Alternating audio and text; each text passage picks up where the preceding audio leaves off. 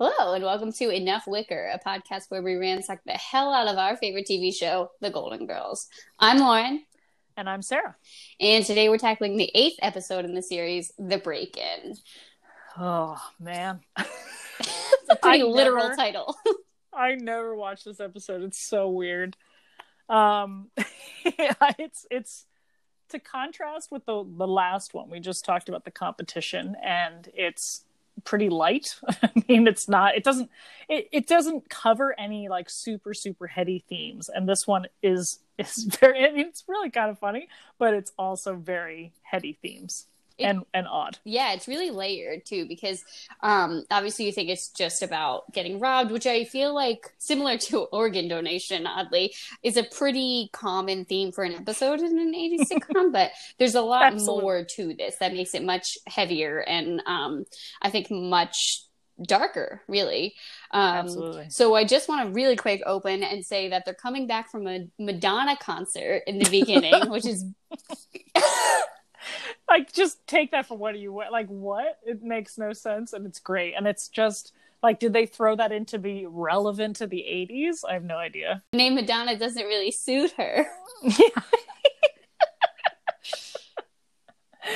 Oh, my God. She did stuff in that stage that I've never done with my husband. So they're coming back from this Madonna concert, and right away, Sophia looks a little bit ragged. The girls are sort of off on the chemistry, and it's what we were talking about a few episodes ago, where it's clearly sort of filmed out of order, because in the last one, at the bowling one, they're totally different. They have much better chemistry. Their characters are better dressed for their characters. You can see a lot of sort of regression in this one. Oh yeah, and this is also, as we also mentioned in previous episode, the one director that really is, kind of off his game, where, he was basically fired, this guy, Paul Bogart, where he was being super serious and had these crazy zooms, and it just didn't strike the right chord for this particular sitcom. So it is filmed by him. He's the director again. It really, really shows. There's a super weird dolly zoom on Sophia. I mean, it's really strange. Yeah. So they come in from the concert. Their house has been quote unquote ransacked, but there's like a cushion on the ground, and like, I guess you deduce that a robber has been there, but could use some work. It's really, the tossed house is just too much. Like, the paintings are askew. Like, I guess let's look for a safe in the Miami household on the wall, I guess. But yeah, like he said, it's just like one couch cushion. Everything is just like, just so. Like, it is not a true ransacking to represent a robbery, but it's amazing. So they go in, and all the girls are sort of like, dealing with processing this, and they all kind of go to where their priorities are, right? So Blanche immediately goes to the kitchen to look for her jewelry, which is in the freezer or maybe in the flour. She's got all these places for her jewelry. And she comes back with the flour on her. She goes, "They got my jewels." And Dorothy goes, "But I see they didn't get your cocaine." Yeah, oddly, there's 2 drug references in this one. 2 drug references, yeah. So Blanche comes out, she's covered in flour. Sophia comes out of her room and says they stole all her clothes, which is, of course, just a ploy to get new clothes. They laugh at Rose, who says they were probably looking for drugs, which is fascinating, because this is actually probably one of the top reasons that a home would be burglarized today. Not robbed, if I'm going to use the proper parlance, but like, this is before the prescription opioid epidemic, and like, who, because Dorothy says we have Maalox and estrogen, like, and it gets a huge laugh, right? It's like, why would these old ladies have drugs? And it's like, well, in present day, these old ladies would have the drugs that everyone was looking for, to be honest. Yeah, no, totally. It really is like, I mean, it's dated for a number of reasons, but that line like really struck me as like, the audience is like, oh my gosh. And you're like, no, not really. Yeah. Welcome to the future, guys. And also, same sort of path. Dorothy, they're sort of like lamenting on like why it could have happened to them, and, what did they do wrong? And Rose has this bizarre and very in line with her character idea that it happened because they don't have a man in the house. And Dorothy sort of, and maybe her first sort of moment as a politically aware person, says it has to do with a faulty lock and massive unemployment, and Yeah. especially looking at the economy of the 80s, thanks Reagan. That's true, and I think that it certainly has it carries through to today, but it's great, and I love Dorothy's involvement with politics, but it's And especially as a counter to Rose's comment, right? Like it's almost like you could really boil it down and have it be, Rose is just like, oh, this is the surface level thing. This is what, society tells you it has to be this. It's the facade of safety. And Dorothy is saying, no. Here's the actual systemic reason that this is actually happening to you. Like, she digs deeper. It's like, if so much in politics today, right? Where you just have to actually really think about why something is and not just take it at the surface value. So I love that exchange. Yeah, it's great. So they got Blanche's jewels. They got Dorothy's mink stole. Give from Stan. I know. Which later, I think it's in the first episode of the second season, she's like, Stan never got me a stole. And you're like, girl, we just had this. Oh yeah, where writers, get it together. They have the totally rational idea of breeding minks in their garage. We'll get there. Oh, I can't wait to talk about it. We'll get there. Yes. We'll get there. So everybody's kind of dealing with it in their own ways, and sort of in the ways I think you would expect them. Sophia's kind of unaffected.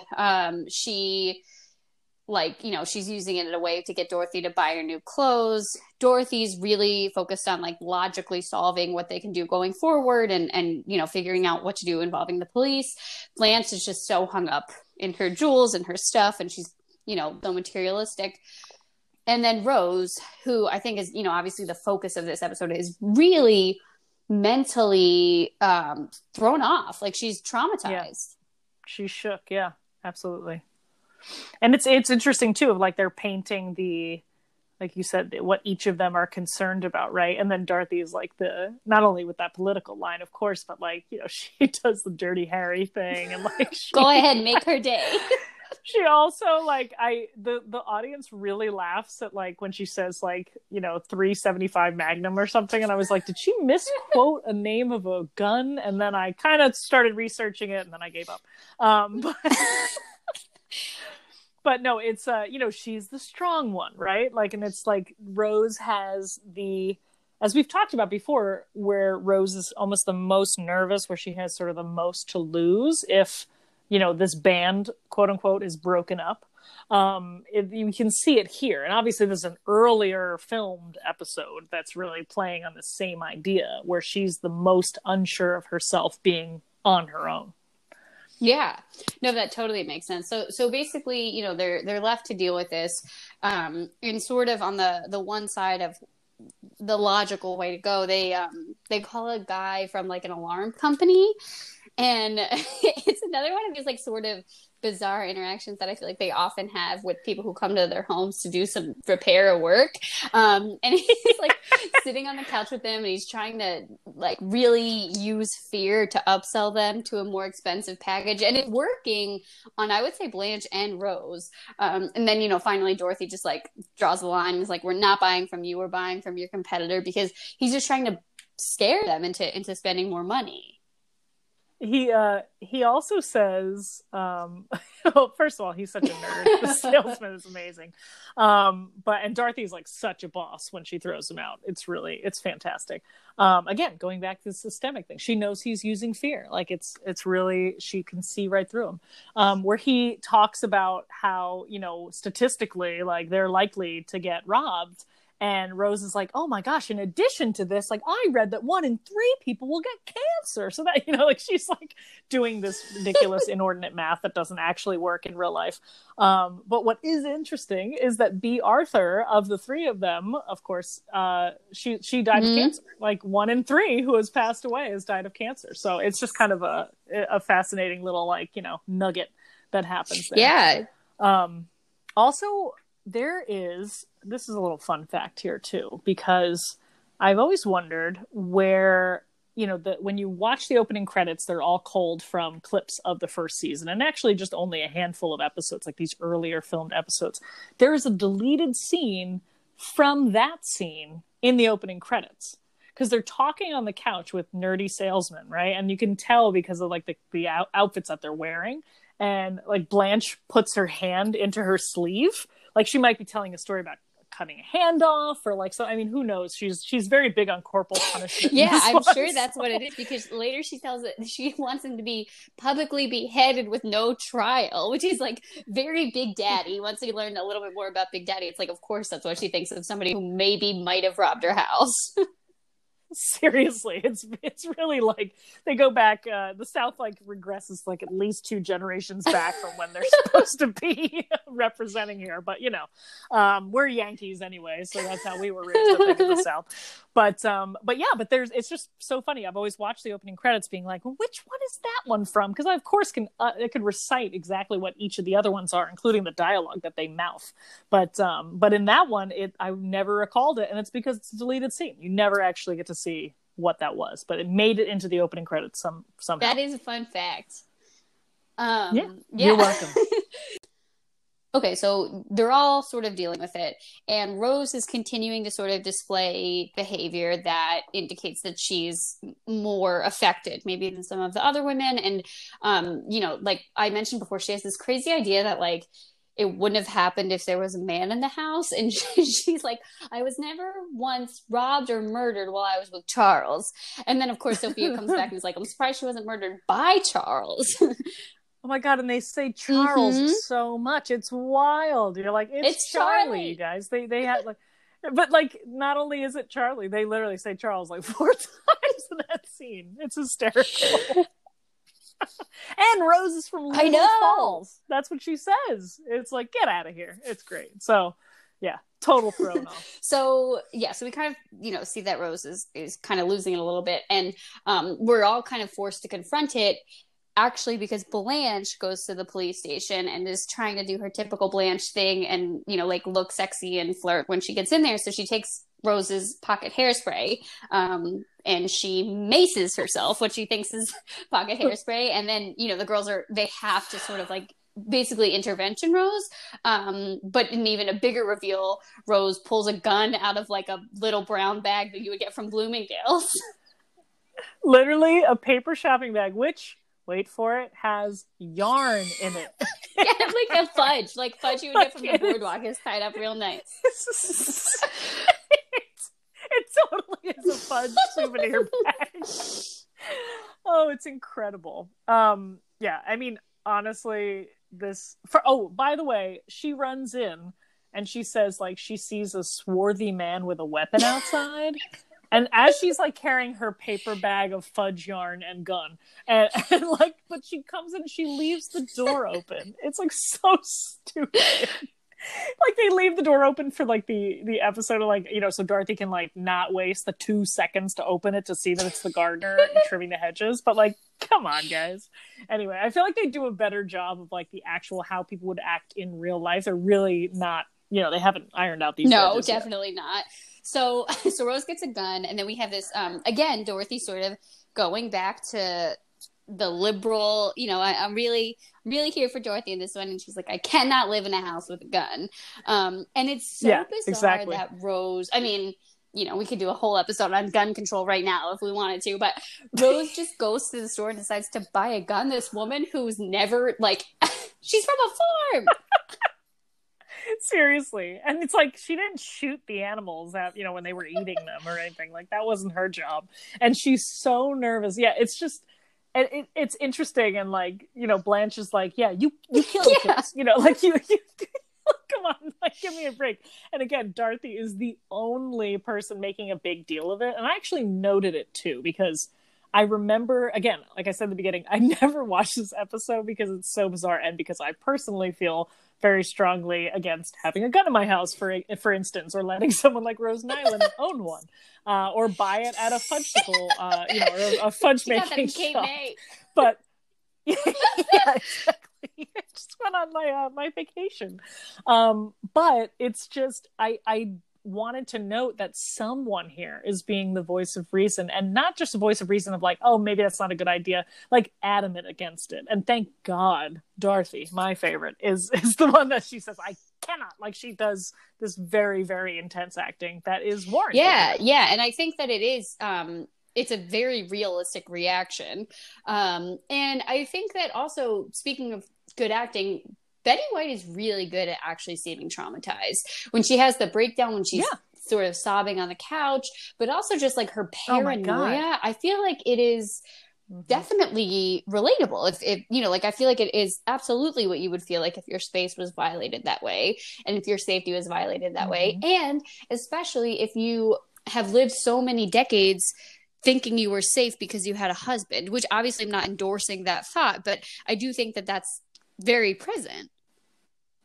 Yeah, that's a reality for many people, and even many young women. And the fact that she's older, I mean, there's so much going on there in terms of being violated in your home, and then feeling that you could have like a personal violation, as we see later in the parking garage scene. What is that scene also? But also it's like a coconut on a wood block. Like, what? The footsteps are absolutely out of control. Like, they had a PA do that, hands down. There was no actual sound effects person anywhere remotely close to that scene. It's hysterical. Also, like, the parking attendant doesn't wear sneakers. Like, get out of here. Like, it's so, I think that we might have discovered the real reason I don't really watch it, because it's like, I can't take that scene seriously. It's so ridiculous. But no, but it's like, even today, right, to introduce the idea of like so many men are completely oblivious about like, oh, why wouldn't a woman want to walk in a dark parking garage by themselves? You know, I mean, there's such a good implication here about women's safety and older women's safety that, you know, regardless of whether or not they have a man around them or not, like, they're still vulnerable, and they can still feel vulnerable in ways that men or even younger women can't.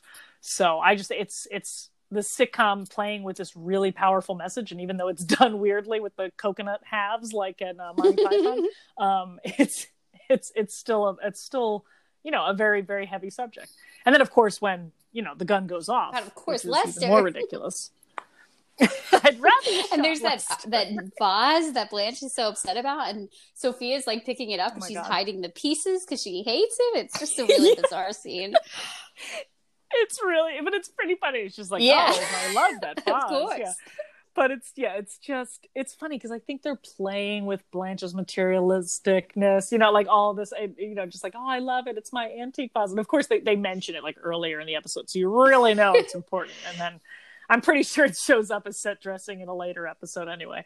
But it is just hysterical. But you know, Rose comes out on top. She knees him right in the safe deposit box, which is such a great euphemism. And I want to know like how long they took to come up with that in the writer's room. Yeah. So I think, and you touched on this too, but it's really a nice moment when Rose is like, you know, I'm not helpless. I can take care of myself, while still acknowledging that they are vulnerable because they're human. But sort of the overarching message of the show is that older women are not helpless and you don't have to baby them. And it's in a little box here. And obviously there are some weird parts to it. But it really does hammer it home.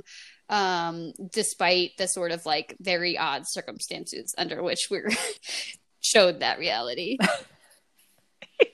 And you're right. She actually doesn't, it's not this beautiful rainbows ending of like, oh, and this one time I need this guy in the crotch and now I'm healed. Like she doesn't play it like that. It's not written that way. It's very realistic. Like you said, we're still vulnerable, but we're not helpless.